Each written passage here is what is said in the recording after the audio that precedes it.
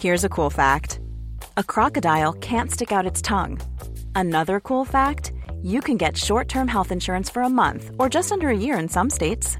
United Healthcare short-term insurance plans are designed for people who are between jobs, coming off their parents' plan, or turning a side hustle into a full-time gig. Underwritten by Golden Rule Insurance Company, they offer flexible, budget-friendly coverage with access to a nationwide network of doctors and hospitals. Get more cool facts about United Healthcare short-term plans at uh1.com. Burrow is a furniture company known for timeless design and thoughtful construction, and free shipping, and that extends to their outdoor collection. Their outdoor furniture is built to withstand the elements, featuring rust-proof stainless steel hardware, weather-ready teak, and quick-dry foam cushions. For Memorial Day, get 15% off your Burrow purchase at burrow.com/ACAST and up to 25% off outdoor. That's up to 25% off outdoor furniture at burrow.com/ACAST. Since 2013, Bombas has donated over 100 million socks, underwear, and T-shirts to those facing homelessness. If we counted those on air, this ad would last over 1,157 days. But if we counted the time it takes to make a donation possible, it would take just a few clicks. Because every time you make a purchase, Bombas donates an item to someone who needs it. Go to bombas.com/ACAST and use code ACAST for 20% off your first purchase. That's bombas.com/ACAST, code ACAST. I'm so happy. You're actually gorgeous. I was kind of worried I was going to get some flop. This is Flop Culture.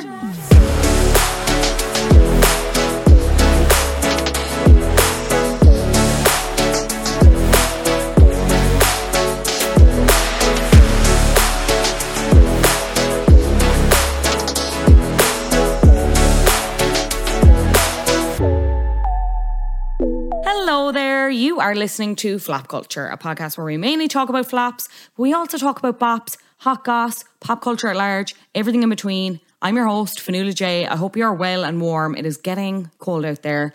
Thank you so much for listening to last week's episode on Art Pop with Maura Jara and for all of your feedback. It warmed me and touched me greatly. Maura will be back for maybe season 2, definitely season 3 if not, depending on how often I have to reschedule to talk about a TV show that was a flop. Kind of, has built a cult audience, didn't really go for that many seasons. I'll say no more on that, and I'll go straight into the news.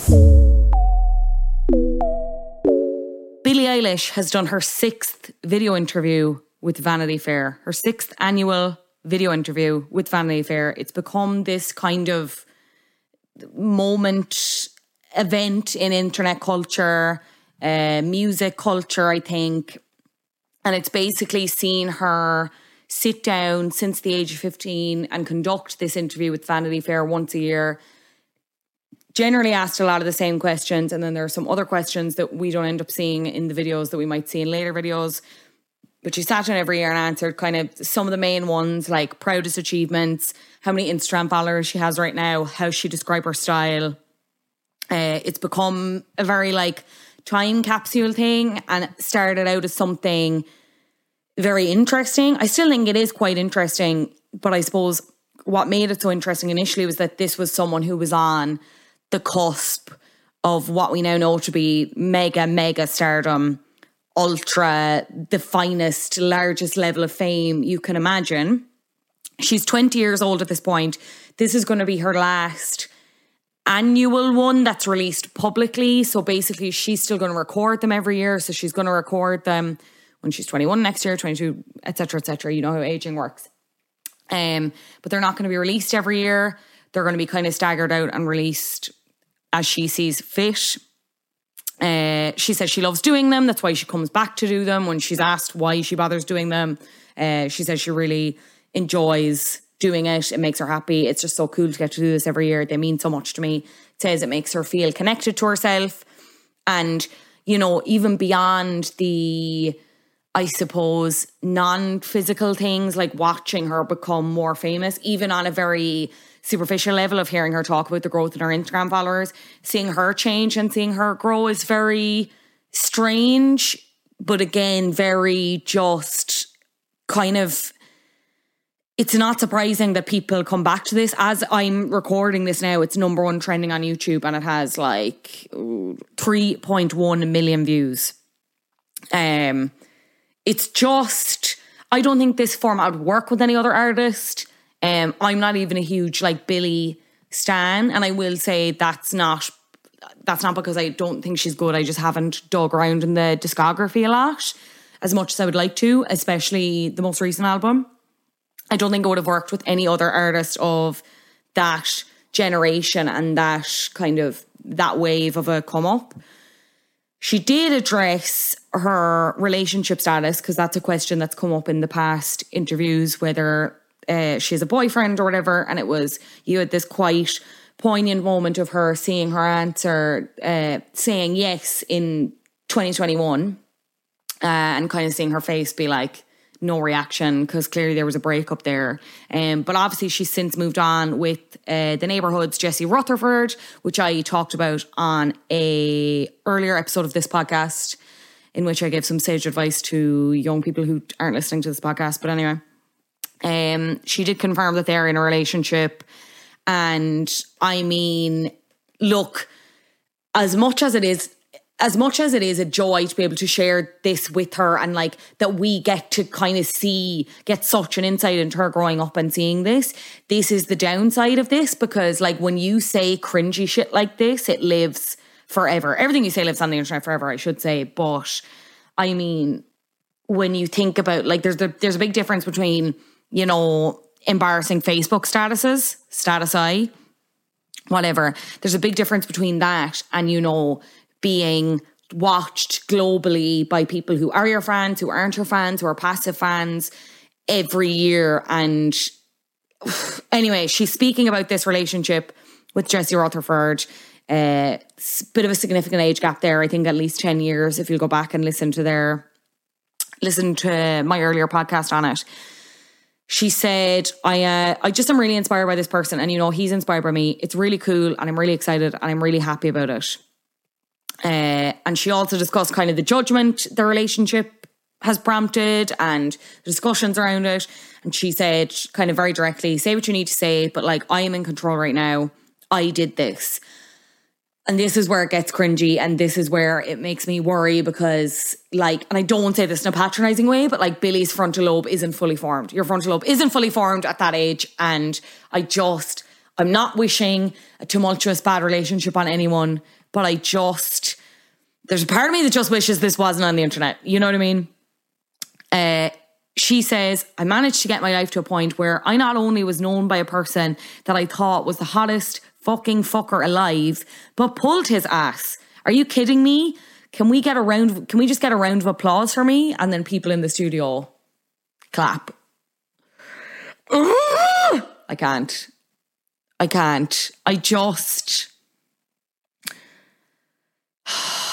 wish them well. I've no ill wishes for Billie. He's a grown ass man. He is very grown. He is so grown. And I'd have my concerns. I would have my concerns. And even the way she discussed it there is just very indicative of a 20-year-old who thinks they know everything, and they don't, and that's fine. And that's not me saying that I even know everything here as a 20-something-year-old, not ratting on myself. But yeah, we'll see. Still fascinating. Really excited to see how they approach the staggered releases. And I wonder like who would be next. Like, I don't think anyone of her generation would have worked, but I'm wondering if there's someone that's kind of come up since that you would have loved to have seen their journey in this way as an artist, whether they're musical, actor, yada, yada, yada, everything like that. Let me know at flopculture_pod. helloflopculture@gmail.com. Right, we're going to flip the script a little bit here and actually do top of the flops right here, because this is quite a serious section and I don't want to end season 1 on a very serious note, but it's obvious why this is top of the flops. And I also think it's worth a decent explainer, which I'm going to get into now. Top of the flops this week is... You're a flop. This is a content warning just to flag that the following section will contain references to child abuse, regrettably. We are talking about Balenciaga. Balenciaga is top of the flops this week. A lot of fallout, a lot of controversy. I'm going to give you the cliff notes and then a longer kind of explanation as to what's been happening with the brand, how specific celebrities have responded.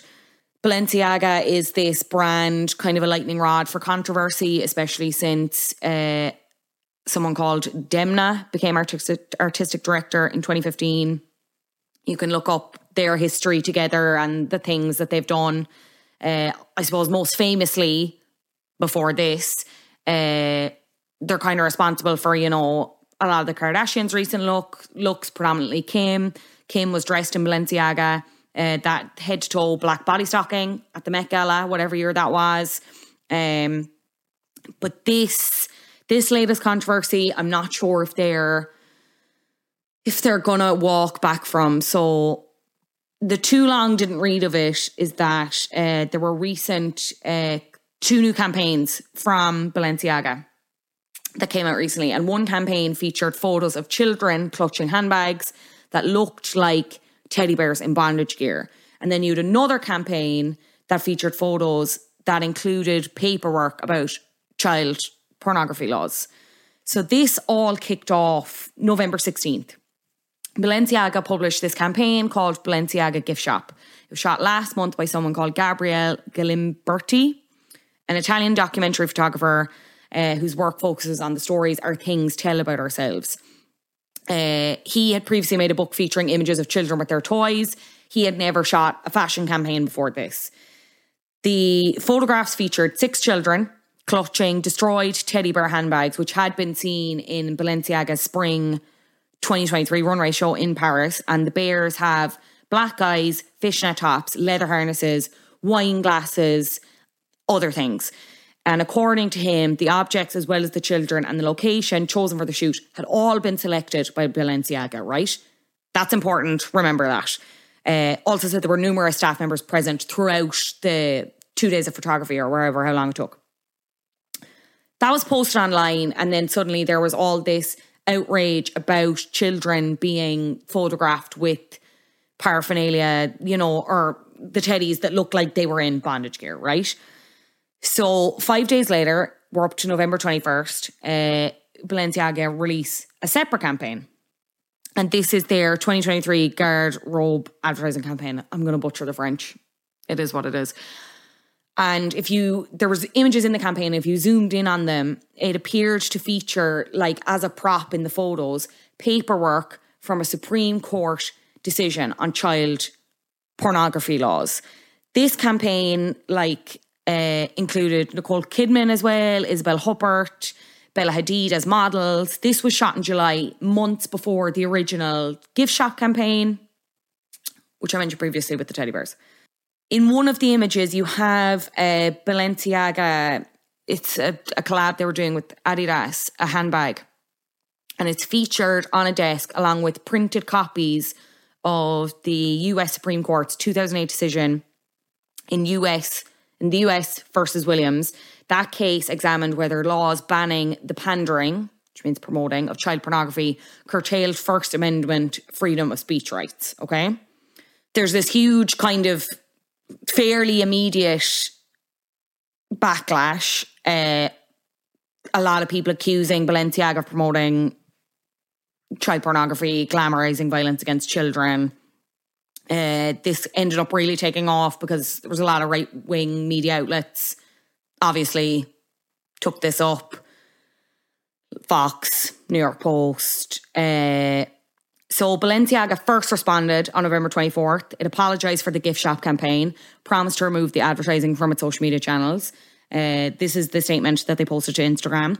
We sincerely apologise for any offence our holiday campaign may have caused. Our plush bear bags should not have been featured with children in this campaign. We've immediately removed the campaign from all platforms.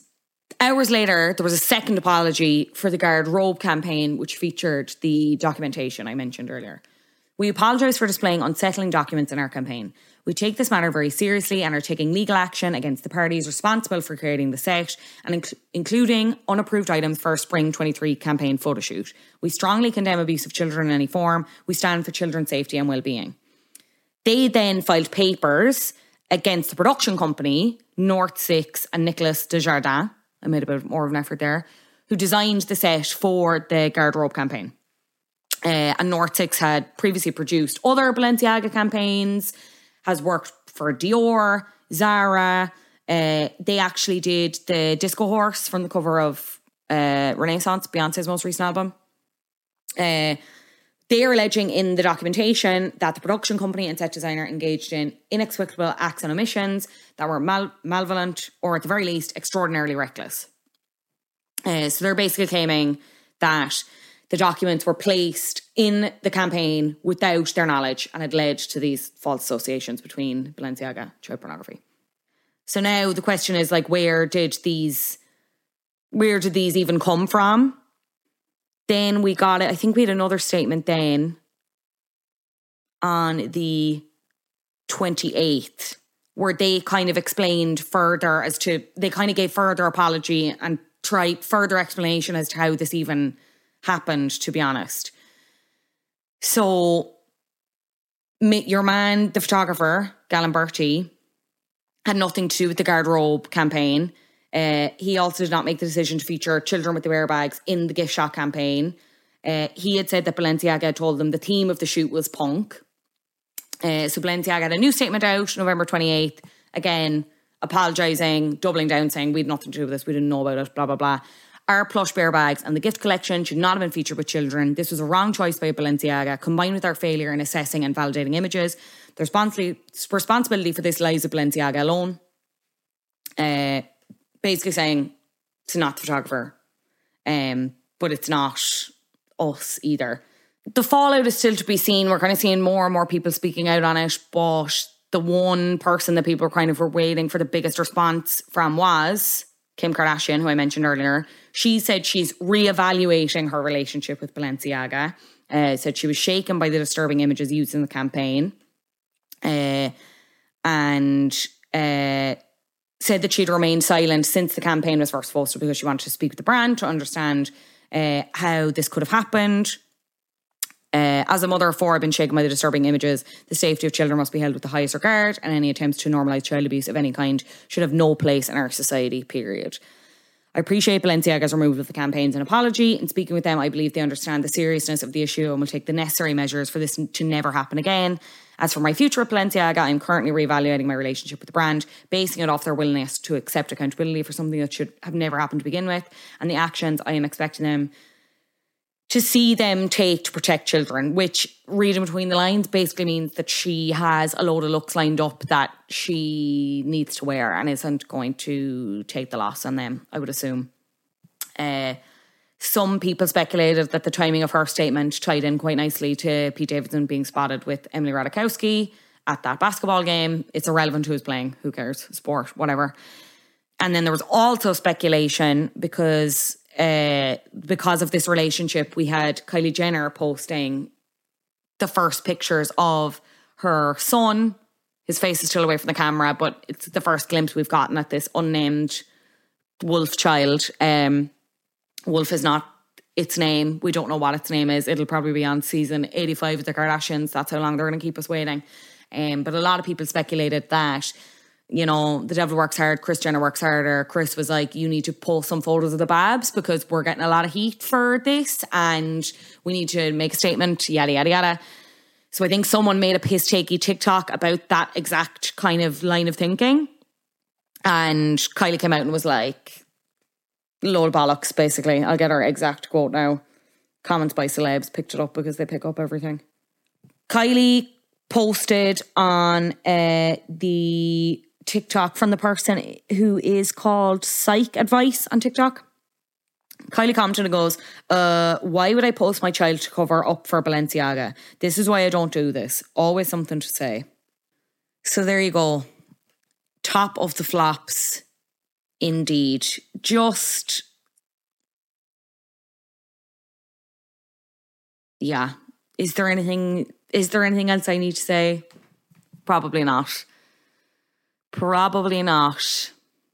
With that, let's move out of the darkness and into the light with the final flop of season 1. Closing out Flop Culture season 1, we are talking about an Irish reality TV show that in so many ways has not stood the test of time, or did it ever really belong in the time it was born in? It's a question we try to answer this episode, but regardless, this flop is endlessly entertaining. No better woman to unpick it with me than winner of the Arts, Journalism and Criticism Award at this year's Journalism Awards, Kate Demolder. We are talking about Fate Street, of course. Enjoy.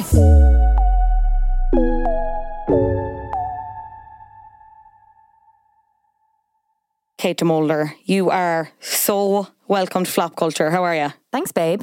Thrilled to be here on this wet and windy afternoon. Yeah, thrilled to be here. I consider myself a flop myself. I'm sure you do sometimes. So I feel like in good hands. As I said in the trailer, we are all in our flop era, and I cannot hear that trailer anymore without wanting to bash my head in.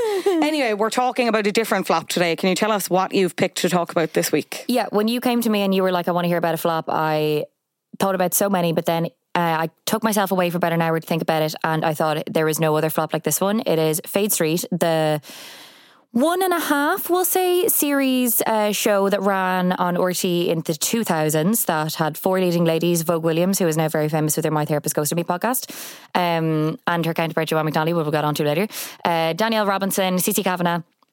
And I was never sure at the time whether it was Cece or Kiki, so I'm glad to know definitively that it's Cece, and Louise Johnston. And so it was basically like a take on The Hills back when kind of reality TV was at its apex for my generation, your generation, really. I was going to ask, is that kind of one of the reasons why it maybe didn't do... I think there's loads of reasons which we'll get into, but I think one of the things was...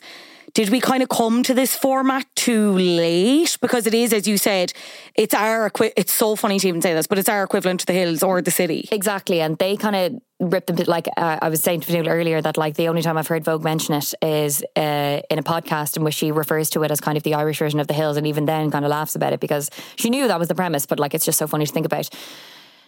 And so, yeah, it was a little bit late. Like, I remember it coming. It was the year before I went to college. So I kind of spent my 6-year breaks from studying watching it, or like seeing what was going to come up in it and loving it. And also being excited that I was going to college in Dublin next year and kind of getting a glimpse of that. So yeah, I think we came to the format too late. I also think Irish people have just a big disdain for things that are a bit American. And so I think this very much had that twang off it. And also it was like peak recession Ireland, so seeing young ones like swan around in different outfits in clubs in Dublin probably was a bit off kilter at the time. But yeah, I'm interested to get into it with you. So it followed those girls, as you mentioned, in their lives. What were they doing? Like, where were they and where was Ireland and Dublin at this point? So we were very much in kind of the hangover of the Celtic Tiger, I'd say. We were still getting to grips with kind of like the D4 culture. There was like Russell Carl Kelly eras. Ireland was becoming a bit of a bigger player. We see on the show that it hosts different like big awards ceremonies. There are like famous people coming to Dublin. There are bigger players playing in like the Point and stuff like that. Like Irish rugby was doing well. We were kind of like seeing ourselves on kind of a global scale.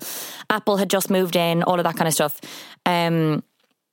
So yeah, it starts off with Louise Johnston, who has since worked in Love in Dublin, and I still believe she works in like event PR kind of stuff in the UK. I am obsessed with her. Louise, if you ever listen to this podcast, just you missed your calling in face acting, because it was just what a performance from episode 1 right through to, we'll say 14 and a half, whatever, even though we'll talk about season 2. I'm so angry about it. She is...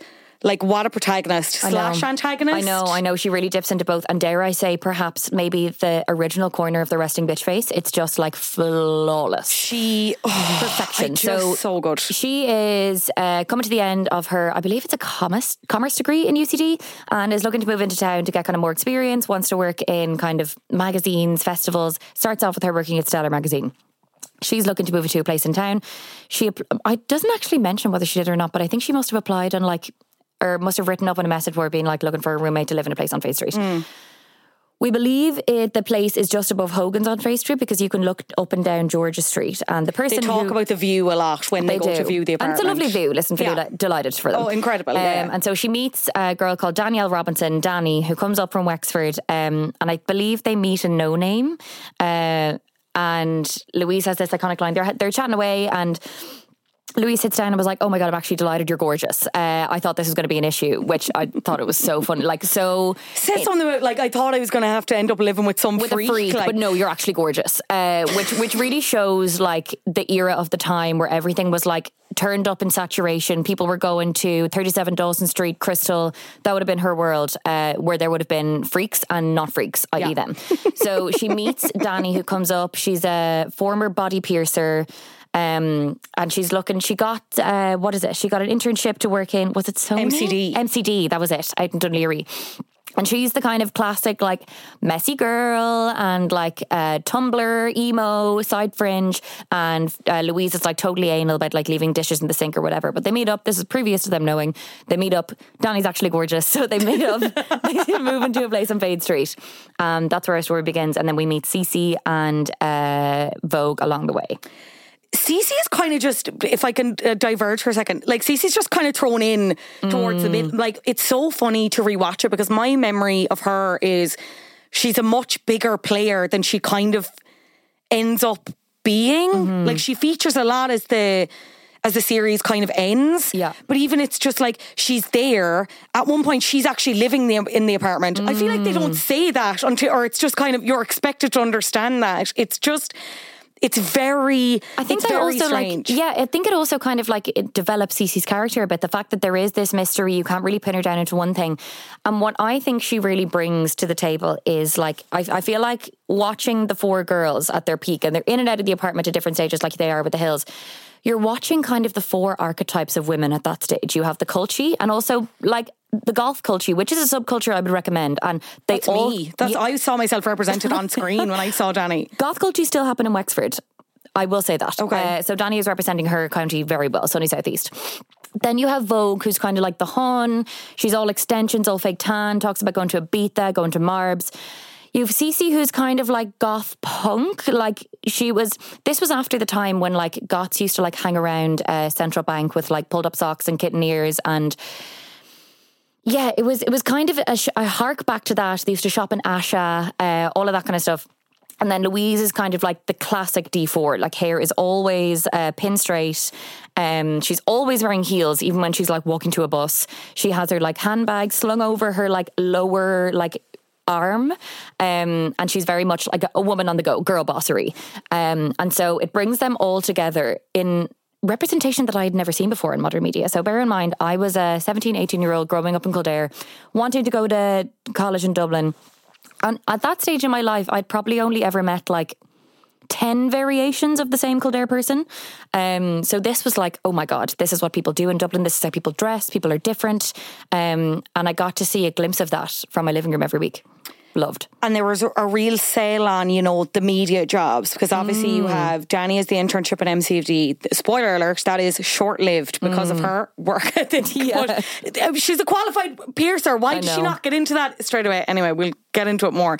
We have Louise obviously gets the internship in Stellar magazine alongside Vogue. Yes. So you're seeing them kind of work in magazines. They're getting the shoots. Like, that's so exciting. It was very much an emulation of, it was kind of like they looked at the Hills, because you obviously had, you know, yes, if working you're to in look Teen at, Vogue. if you're to compare them completely side by side, it's like Lorna Whitney and Teen Vogue. Yeah.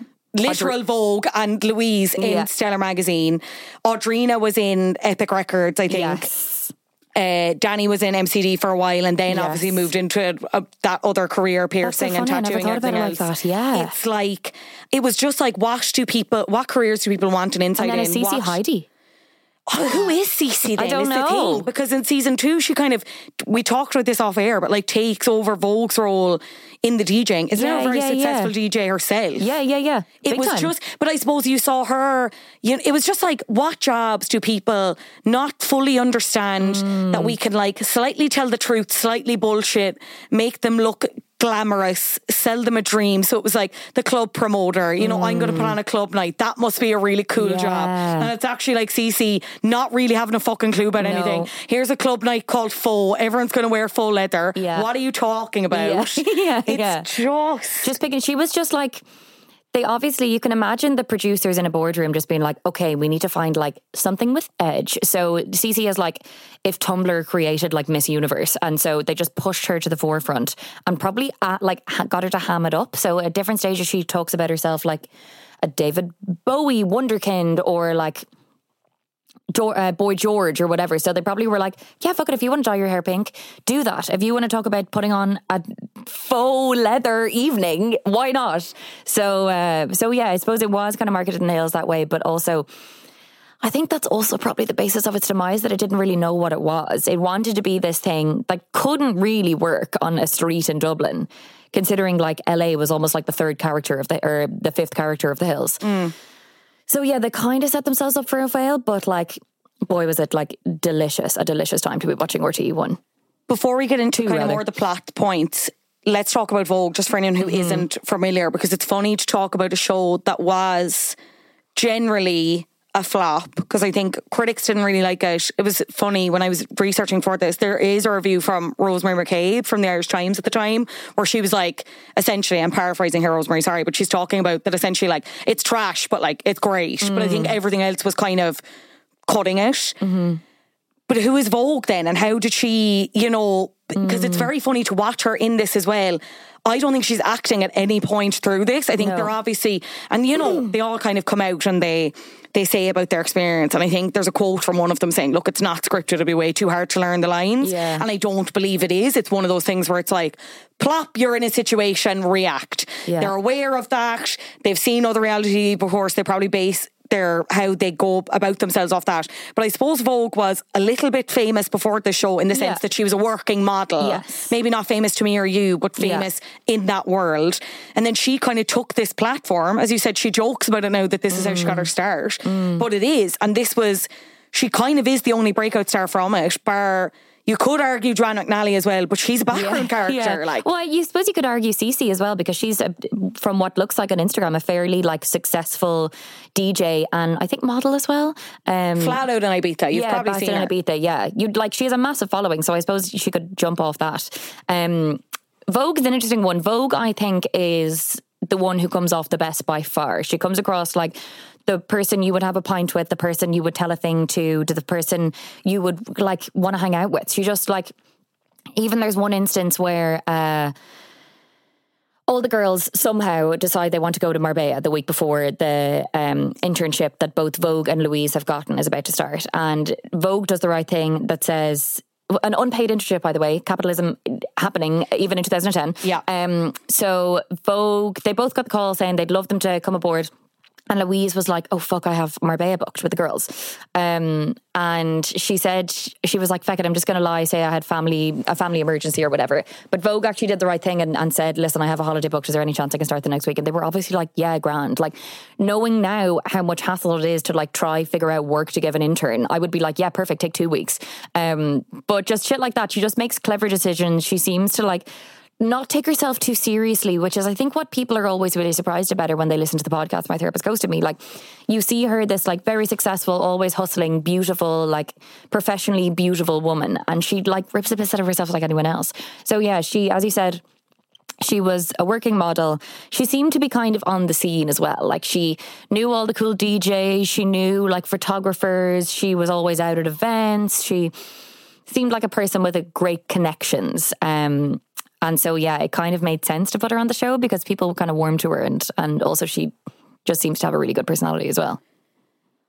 It's funny watching it back, and this comes up with a lot of the other flops that people have picked, and it's a phrase that I find myself using more than I care to admit, but especially Fade Street, it is such a time capsule for such a specific time in Dublin, and I suppose Ireland at large. You mentioned, references to the fashion and stuff. Yeah. But even you're watching and you're seeing, venues and restaurants that they're at that don't exist anymore, which is very bittersweet. Like, it is very crazy. And I'm glad that we have it, even if the execution maybe wasn't 100%. Yeah, but then... definitely. Like what do we want? Like a Selling Sunset-esque show? I know. I think whatever way we were going to do this, it was always going to be a bit doomed because of that Irish, I hate to say Irish begrudgery, but there is a sense of that. And 100%. More so than begrudgery, it's that thing you said that it's like, Jesus, it's not very Irish in the sense because they are riffing off an American TV show. I think also we didn't have the language to understand reality TV in the same way we do now. We now understand that like producers are heavily involved, that like people aren't being themselves, they're either scripted or not, or even if they aren't, they're projecting what they either think people want or what they think will make them look good. I think we have a far better understanding, and that's reflected in so many ways, right? So that's reflected in like trolling, and people had like reality TV is like a thing you can actually like study at university or like talk about at length now, because we know it is a factory, and at that stage we kind of didn't. And I also hate to say, but I do think like sexism and misogyny is a huge thing to play, that we just saw these like 4 beautiful young ones who were like wandering around, kind of, people could say, oh, they're thinking they're class. And it's kind of a beautiful encapsulation of young Irish people, especially people in the capital at that time, because like there were no jobs. There was Vogue at one stage who went to Australia like to follow her boyfriend Brian McFadden. Lol! But that's another thing. A lot of people were going to Australia.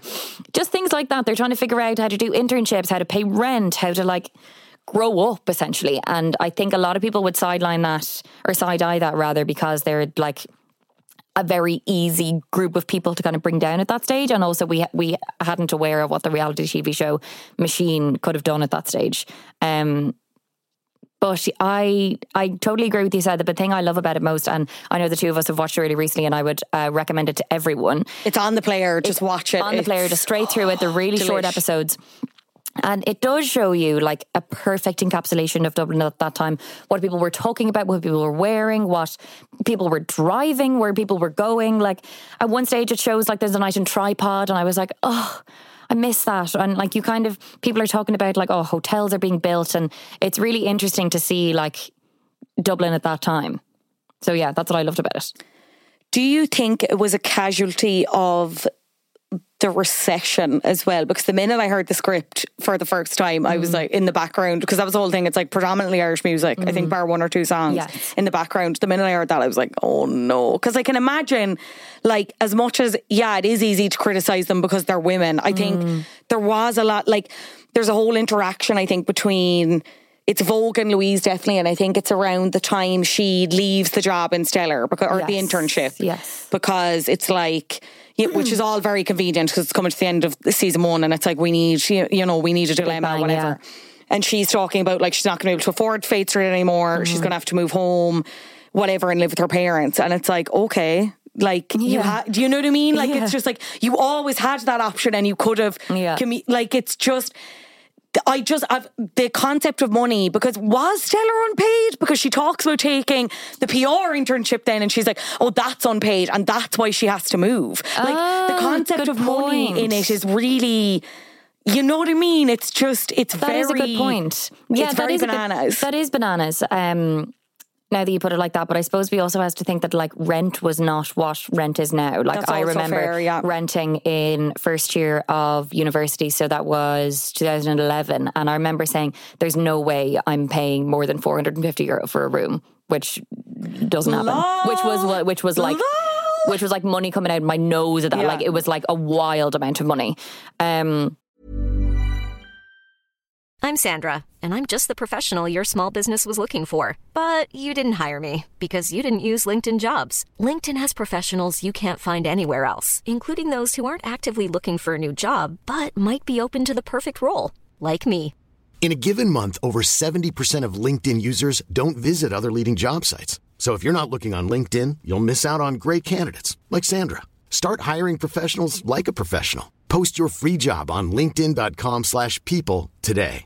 Everyone knows therapy is great for solving problems, but getting therapy has its own problems too, like finding the right therapist, fitting into their schedule, and of course, the cost. Well, BetterHelp can solve those problems. It's totally online and built around your schedule. It's surprisingly affordable too. Connect with a credentialed therapist by phone, video, or online chat, all from the comfort of your home. Visit BetterHelp.com to learn more and save 10% on your first month. That's BetterHelp, H-E-L-P. Another thing I noticed when rewatching, it is also the first like modern representation of like cultures meeting like South Dubliners in modern media. And that's something that I was really interested in. Once again, growing up in Kildare, kind of dipping my toes into both worlds, because you kind of come across them both. My school would play rugby with a lot of like Dublin schools, and we were always considered the cultures in that sect. But like then if you made an actual culture, you'd be like they wouldn't have a breeze. Like you wouldn't, like it'd be a totally different comparison. So it was so interesting in my mind to see the two sects meet. And like there's at one stage, Louise is being chatted up by a lad and saying she lives on Fade Street, and he was like, "Where's that?" And she was like, "Oh, it's just around the corner from Copperface Jack's, which is somewhere you probably know." Like even those kind of like signalers, that whole thing in Lahinch. So they're down on like a work assignment where they're trying to get Bachelor, like it's Bachelor of the Year or whatever. They're trying to pull it for this new feature for Stiller, and Louise is after suggesting that they go to Lahinch and get surfing men, which is actually a decent idea. Whatever, let's cast the net wide, representation, all that jazz. Yeah. And they're at this party then after, and as you said, she's talking to these fellas and speaking to them like they are from Mars. Yeah, truly. It is absolutely incredible. Or any interaction with Louise and Paul, Danny's on-off boyfriend for the entirety of the series, is just... Also, this show is like an incredible advertisement for Wexford, I would say. I think the tourism board maybe needs to get on that, because how much Danny talks about it and is like complimentary of it, how much she misses it. The shots are very beautiful. Yeah, really beautiful. You have Paul just basically being like, I'm not going to do the Wexford accent, but like basically, why would I be up in Dublin? Why would I come up to Dublin? Who are all these people? They're all fools, whatever. Why would I go to any of these places? Like, it's just... It's so incredible to watch. So this is it. I feel like the reality TV that I prefer the most is when you're put into a mental situation. So say like Selling Sunset. And then all of a sudden you introduce a character that like almost represents you, and they're able to just step into this world and be like, what the fuck is going on? And I feel like Paul was very much that, and why people really weren't to him, because like you were in these, probably looking back now, constructed situations, whether it was in, I don't know, a bar or a pub or a venue or whatever it is, and then Paul come in and being like, you're all fucking Aegis, this is actually a bit mad. And you're like, this is actually a bit mad. Like, what are we talking about? What is faux leather and why is everyone wearing it? Shit like that I feel like Paul has introduced. And he was a gobshite. Like, God love him. I remember seeing him out on a night out my first year in university and being like genuinely starstruck. But looking back at him now, he didn't come off great, but he was that character for me that he was like, you're almost like eye on the ground, that he was like, what the fuck is going on? And he was able to really bring it back to life. It's Danny's birthday when they're at Wrights and they're after having another fight or whatever. They're like kind of fully breaking up, whatever. And he's like, see you after. Like, as he's walking off, presumably back to Wexford from Wrights. Yeah. It's so him in good. Oxygen. The Oxygen scene. It's so funny. We were just talking about EP and how like the rain belted down, and then we were talking about how Oxygen. And I actually remember that year that Cece and your man Kevin cycled down to it, and it was pissing rain and it was absolutely lashing. And then just Paul just emerges from the rain to just start pushing people over. They're playing crazy golf or something. I was never aware of that area in Oxygen. Wearing what looks like a white boiler suit. Yeah. Like it's incredible. Yeah, and it was actually, spoiler, that weekend she lost her job because Paul was just being a total messer. But yeah, he comes over being like, fuck you and you too. Fuck this. I'm going back to Wexford. I am from that area in Kildare. If he managed to find a bus or public transport to bring to Wexford, I would like to speak to him, because that does not exist. But he came out of nowhere. But there's also a scene so great where they're trying to imply that like Danny got a train from Wexford to Dublin, which does not exist. Am I correct in that? Oh, I don't know if you're correct in that. I think there may be. Oh, Adam's Googling. I think there might be one. Oh, not the public transport, please. Yeah, I think my sister might have gone one before because we family on Wexford. To Wexford? Where I think so. Okay, anyway, Adam's checking that. What was the other thing I was going to ask you? Okay, so what happens? Where are we at the end of season 1? There is. I'm sorry, Pet. I really thought there was. Oh, all the Wexford people are so mad. Yeah. I'm really sorry about that. I really didn't. I only got a bus from Wexford before, so anyway. Yeah, they also tackle like. Sorry to cut across here. They also tackle like dating in Dublin, which is like a very specific like Tekashi's castle where like all the floating bits in the pool are like actually incels. So every single person who has watched it and dated in Dublin, we see you, we love you, we appreciate you. It has happened to us all. And so Louise has a bit of a shit time with dating. Like I don't know what her situation is now, but God love her, she knew how to pick rotten people to be in a room with at one stage. And also there was this one lad who worked in Stellar, I believe, and he just took a fancy to Vogue. It was Diarmid. Was he not the guy that they got for the agony uncle off the back of the Bachelor competition? The way, I will say, demented. Like, the revolving door of like the background characters is insane, because there is like little to no exposition for some of the, like, you've Jules at the start, who was there, is a mate, is going out to Ranford Kid Karate, then moves to London. We never hear from her again. They're on about going over, that never happens. The two lads from Kid Karate totally drop off the scene. Danny suddenly with Andre, like, it's just, yes, that is true. It's absolute. There's Harrison's no there. No, Diarmid, it is relentless trying to keep up with this. Just that's like, it. Then we come up with a little known named Joanne McNally, who we were just saying beforehand, having watched them, I never knew her back then. I don't know if she was. I did not know she was in this show at all. And I think I was at the Oxygen episode, or maybe it was around that time or before it. And I thought I saw her in one of the background scenes, and I was like, okay, fair enough. Yeah. And then it's like suddenly she's just there and she works in PR. I was like, excuse me? So she often talks about in her comedy now how she left PR to go into comedy. So I reckon we wouldn't have known her name then. Because she wouldn't have been in comedy. Maybe she was doing a few gigs, but she was in no way the level she is now.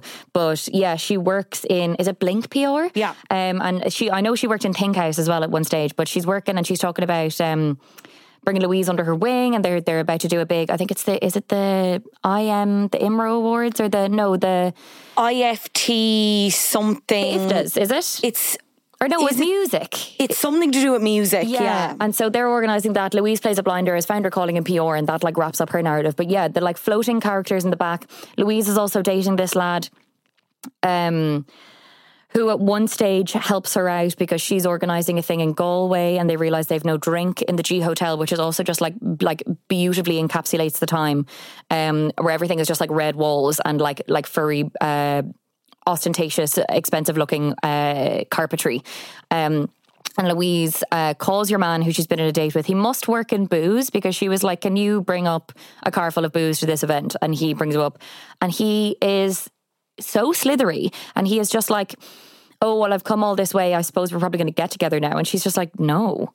And then he goes off with Diarmid to do foul things. And I can imagine karma and Galway. I don't even know if I want to repeat it. No, it's foul. Just watch it. They're talking about Halo, and they're talking about Halo. They're talking about going to Halo. R.I.P. I've had a great many nights in Halo. Because they used to just sell bottles of wine, and you used to just get them and just be out in the dance floor drinking them. Yeah, it was great. Not good for anyone. Was it Carbon that everything was like €2 drinks?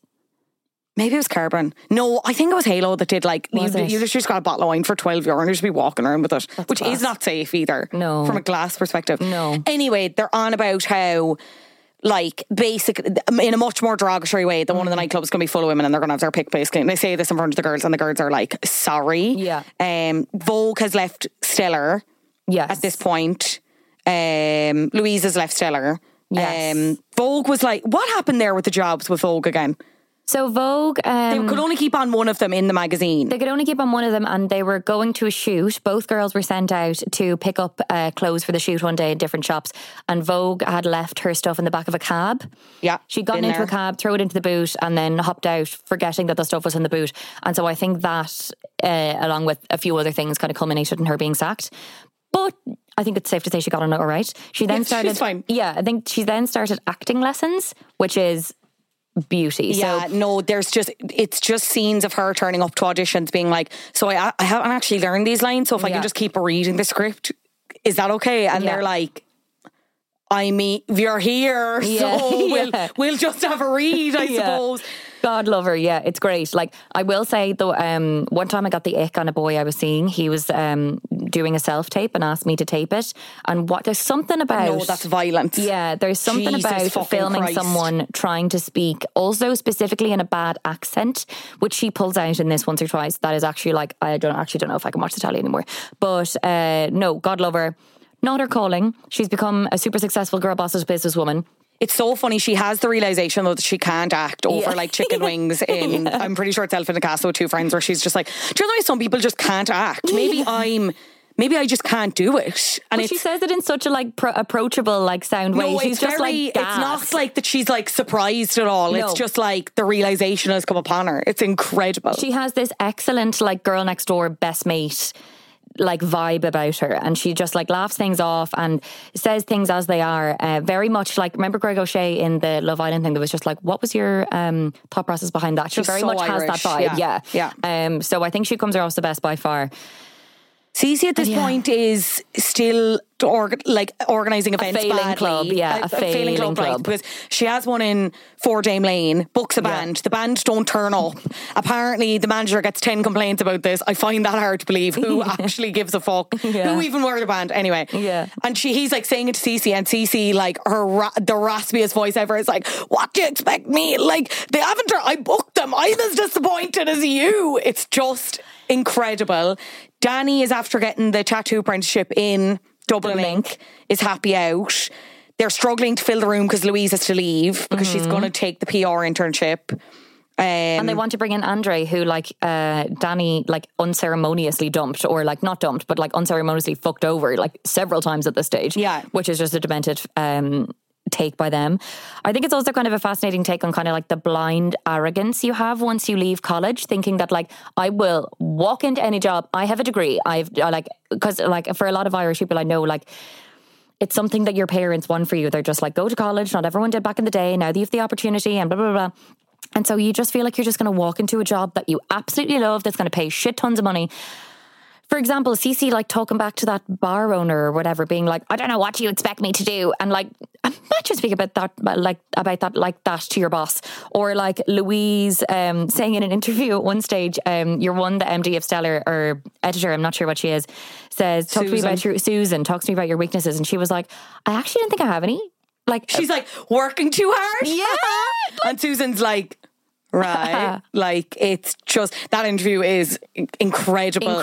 As much as parts of it are just so completely ridiculous, it's so worth it for those moments of just pure. At one point, she's leaving the interview and Susan's like, thanks, Louise. And Louise is like, congratulations, thanks, bye. And then afterwards, she's like, what? Yeah. What? And we've all of those moments where you've said something in an interview, those moments I'm like, that's relatable. But it is those other moments that I've already mentioned, where she's, the thing with Marbella, where she's lied about that and then comes back in. She's been fully caught out and won't even just apologise. She's like, Susan's like, you said you had family commitments. And she's like, well, yeah, my friends are my family, I suppose. Yeah. And Susan's like, this is an internship. Just fucking, you don't have to do any work anymore. You're organising clothes. I know. So yeah, I think it's really, really showing of that kind of blind arrogance when you leave. Doing a really shit interview for a job you apparently are desperate for.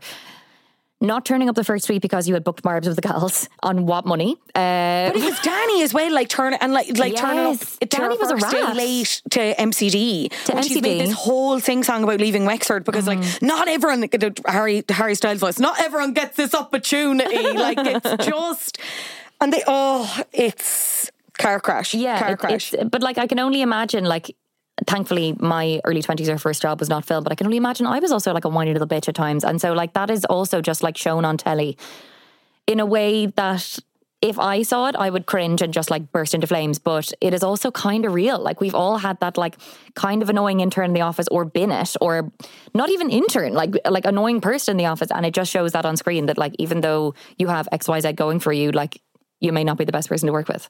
There's also that clash of living out of home and living with friends for the first time, as we see with the argument that Louise and Danny have over the washing left in the washing machine, and just some of those things hit too close to the bone. Yeah, everything else, I'm the stylist giving out at the shoot that it's if we don't have this red dress, the world is literally going to burn to the ground. I'm cannot relate to that personally, but the living situation, I'm I have been a Danny occasionally, and sometimes I've been a Louise. That's it, exactly. So I think it's excellent archetypes of Dublin at that time, and almost women at that time and young people at that time.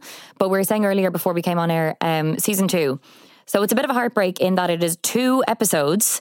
And we get a glimpse of Roz Purcell, which is hilarious. Insert another hot babe. I never knew this. I know. I thought I watched this and I didn't, clearly, because I was reading the description. It was we meet Roz and Emily, and I was like, that's hardly Roz Purcell. And then it is. There she is. Yeah. But again, it's just, what was it with season? Because it's just, I feel like it was okay, what worked in season 1? What will people want to see? And they gave us a sprinkle of that with absolutely no exposition as to why other people were there, certain people were gone. Roz is never properly introduced in the way that the others were. We saw Vogue on the Bavaria photo call and we're okay, she's a model, she's really trying to get more jobs, she wants to do the DJ and whatever. You got that with Danny, you got that with Louise.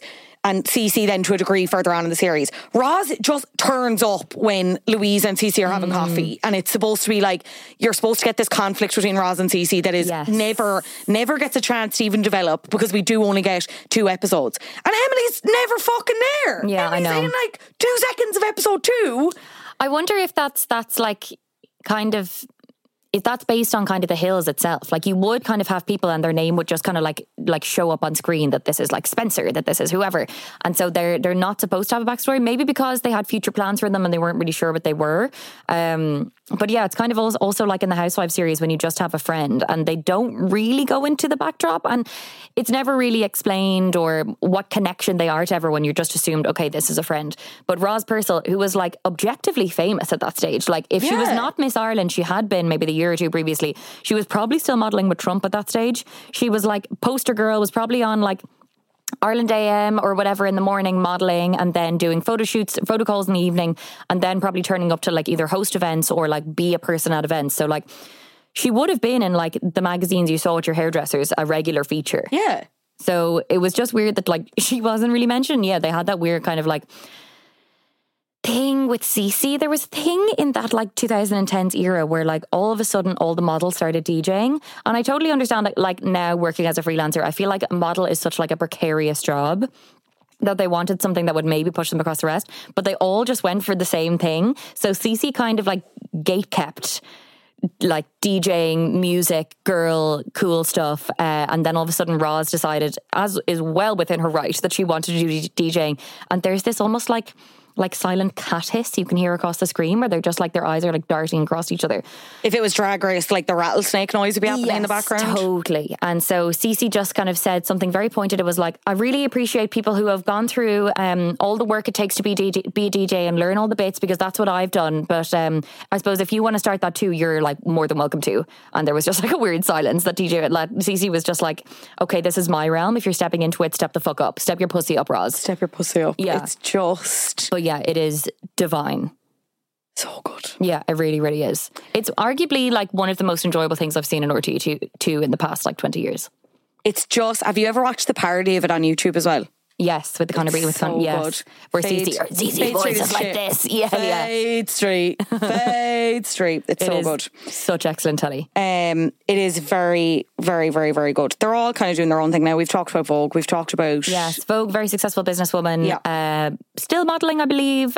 She has so many businesses and a great podcast with Joanne McNally, who was on it. Cece working as a DJ in, I think still model in Ibiza. Louise Johnston lives in the UK, I believe, and still works in like PR and events. And Danny Robinson, you told me earlier, works for Maria Tash in Dubai. She does. She sure does. So all similar fields of what they were. There you go. Yeah. There you go. So we saw them in their kind of infancy and now they've spread their wings. In terms of why the show kind of never went, I'm bringing this up from Daily Edge here, RIP, another titan of media lost. Basically as to why they didn't bring it back. So season 2 actually was never shown on... Sorry, it was shown on telly, but it was on the Player first. Okay. So that's why you never saw it. Yeah. RT is offering fans of the series the opportunity to see it first in short daily webisodes. The RT Player First initiative allows us to award whatever, blah, blah, blah. This is actually just fucking TV speak. This season, the series consists of 2 half-hour shows instead of 12, and new additions. Roz Purcell and Emily McHugh will be introduced. That gives us just 1 hour to catch up on the love lives, friendships, careers, immigration plans, and newfound fame of the girls and their significant others. And then the whole thing was that I think Danny did an interview with, or made a statement to The Independent in 2011, or I think around the time the season was done, and basically said that she was just finding it too stressful. She was in another relationship at the time with someone from Dublin Inc. His name is Racken. Okay. And she said that certain scenes in the show kind of led to them splitting up. So she was just like, I'm done. Vogue has come out this year and said basically she doesn't think there'll ever be a reunion because she's kind of, I'm paraphrasing her, but she's basically said she's not arsed. Like she's happy with her life and doing the podcast with Spencer and everything else. Yeah, I did an interview with her before and I mentioned just for like personal reasons. I was like, so what's a crack with Face Street? Like, were you guys buds? And she was like, to be honest, not really. Like, I don't think there was any animosity, but they were just like, we were just 4 girls put together. Yeah. And so you can kind of tell that from a lot of the show. Like Louise and her have a real kind of work friend vibe. Like, would probably go out for a coffee during the day, but like would then come in on the Monday being like, what did you do at the weekend? Because I know I didn't hang out with you. Yeah. Kind of thing. Yeah. Yeah. before we finish up, I suppose the other thing about season 2 that I found interesting was that it was kind of like a counteraction to in the way that I feel like some people didn't think season 1 was in any way representative of all of Ireland, because how could it be? Yes. Season 2 was very much like, we need to talk about the fact that people are leaving and, you know, like that real push and pull of like, do I emigrate? Do I stay? Yes. Because that's a big thing of like, obviously Vogue is out there at that time with Brian. She's trying to convince Louise. Then you have like Louise, who's currently freelancing, working in events, doing all these things. Hello, Roxar Tan. She's kind of then trying to make the decision and then trying to convince Danny, who is pretty much decided that she's staying and she's like happy out. And season 2 ends with them, they're having coffee, they're leaving, and it's very much like the end. Even like they're saying goodbye as if Louise is about to get a plane. She's nothing booked. There's nothing. You know what I mean? But it's like just that iconic end of The Hills where they like drop the screen behind. Yeah. But yeah, it's just over like a shit coffee in like Georgia Street or something. Yeah. So yeah, I suppose they would have gotten feedback, right, after their first series and been like, okay, we need to actually represent the modern Irish person as opposed to a show called Fade Street, which focuses on Dublin-centric women of a certain age. So yeah, I suppose they probably got a telling off, and probably like producers were probably like, how can we make this more popular? Rather than focusing on kind of the nightlife and like Dublin dating and stuff like that. They probably wanted to get more people in on like the RT2 dime. So they talked about the emigrating thing. And then I'm like, is it just a nice way to tie it up all in a nice bow? Because realistically, it was like Vogue was gone. Vogue wasn't coming back for more episodes. No. Danny it was already pretty clear that she wasn't going to come back. Tied up in a nice little bow. Send them off down under. And for that abrupt ending in season 2, well, I don't even want to call it season 2. It's like an add-on of season 1. Just for the 2 don't episodes. watch season 2. Yeah, it's one of those things, because I like was watching them the other day and just put up season 2 thinking it would be like the first one, like 12 episodes, and then all of a sudden 2 episodes through, and they're so quick, they're like 25 minutes. Then I was like, okay, well that's it, I guess. Never mind me. But yeah, I think we've also gotten a bit jaded when it comes to reality TV, and we weren't as jaded back then. Like, we were genuinely quite excited to see what things would pull up. So it's kind of got a special place in my heart for that way. Whereas now, when I look at reality TV, it's under a totally different lens, and I'm looking out for different things and different themes. But back then, it was just kind of like mindless enjoyment, and I will take that any day. Fade Street, you can watch it on the RT Player, season 1 and 2. Go do that. Enjoy it a lot. Kate, where can people find out more about you and read your wonderful work? Well, thank you very much. I'm freelance, so whoever pays me gets articles. So you can find me anywhere at Kate Demolder, KateDemolder. It's a demented surname. My dad is Belgian. Yeah, you'll find that anywhere because it is a demented surname, and I'm always able to get the username. So unreal. Yeah, delighted with that. But thanks for having me. Loved this. Thanks. Hire Kate. Don't be losers. It's been a pleasure. We'll get you back in for something else. Do you have an idea of something else you'd want to do? I defo do, yeah. I'm not going to... Maybe don't say. Yeah, I keep asking to be on mic, and then I'm like, actually don't say, so it's a surprise. Yeah, I'm definitely going to come back to this. Okay, we'll get you back in. So many more flops to go through. Oh, so many. Kate, an absolute pleasure. Thank you so much for joining me on Flop Culture. Thank you. And you can watch all of Fade Street, that's both seasons, if you can call them that, on RT Player. And I really, really cannot recommend it enough, because the episodes are just delicious little bites that just burst in your mouth like a grape, like a delicious berry. Oh, so good. I used up all my data watching it a couple of weeks ago, and I don't regret it. I don't regret it one bit. Go forth and enjoy it. And thank you so much to Kate for joining me again for that discussion. Thank you so much for listening to this season of Flop Culture. I can't believe it. It's over. How many episodes is this? Episode 14? I really appreciate anyone who has taken the time to listen and has given me a chance again. I very, very much appreciate it. I've had an absolute ball watching things, listening to things, learning new things. And I hope you learned something too. And if not, at the very least, I hope you had fun. And there's more fun to come at some stage next year. If you want to keep up to date with us, we are on Instagram and TikTok under flopculture_pod. And you can always get in touch at helloflopculture@gmail.com. If you did enjoy the season and you want to support future episodes, you can do so via my coffee page, which is ko-fi.com/FanuolaJ. I will leave it in the show notes as well. Any money received will be put back into future episodes of the podcast. I would like to invest in another camera so they can all be video podcasts. So you're not just looking at me talking shine in my pajamas on a bed. And also I would love to get another mic because I have a lot of friends at home that I'd like to interview. They have very good choices for flaps, but it's very hard doing it on one mic. It's not an adequate audio experience, if you know what I mean. I'd also love if you could rate the show on Apple Podcasts, and you can also leave a 5-star review on Spotify. It has been a pleasure. Let me know what your favourite episode was. If there are any flaps you'd like to see me cover on future episodes. We've got a good few in the bank, but there's always more flaps to be found, you know. Yeah, so until next year, or maybe you'll get a Christmas surprise, who knows, maybe you'll get an end of year treat. Until then, I've been Fionnuala J. This has been Flap Culture, edited by Alan Shanahan, as always, artwork by Brian Lambert. And I will see you soon. Bye.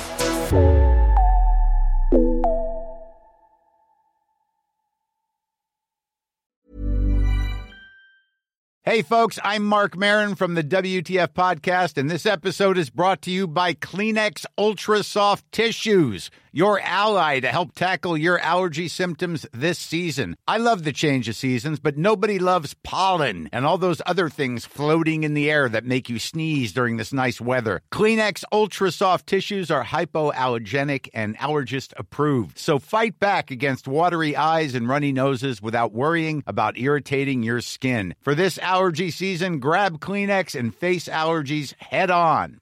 Hey, it's Danny Pellegrino from Everything Iconic. Ready to upgrade your style game without blowing your budget? Check out Quince. They've got all the good stuff, shirts and polos, activewear, and fine leather goods, all at 50 to 80% less than other high-end brands. And the best part? They're all about safe, ethical, and responsible manufacturing. Get that luxury vibe without the luxury price tag. Hit up quince.com/upgrade for free shipping and 365-day returns on your next order. That's quince.com/upgrade.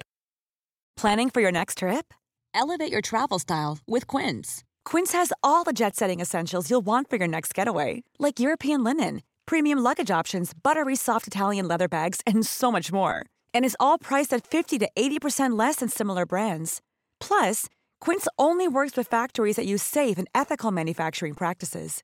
Pack your bags with high-quality essentials you'll be wearing for vacations to come with Quince. Go to quince.com/pack for free shipping and 365-day returns.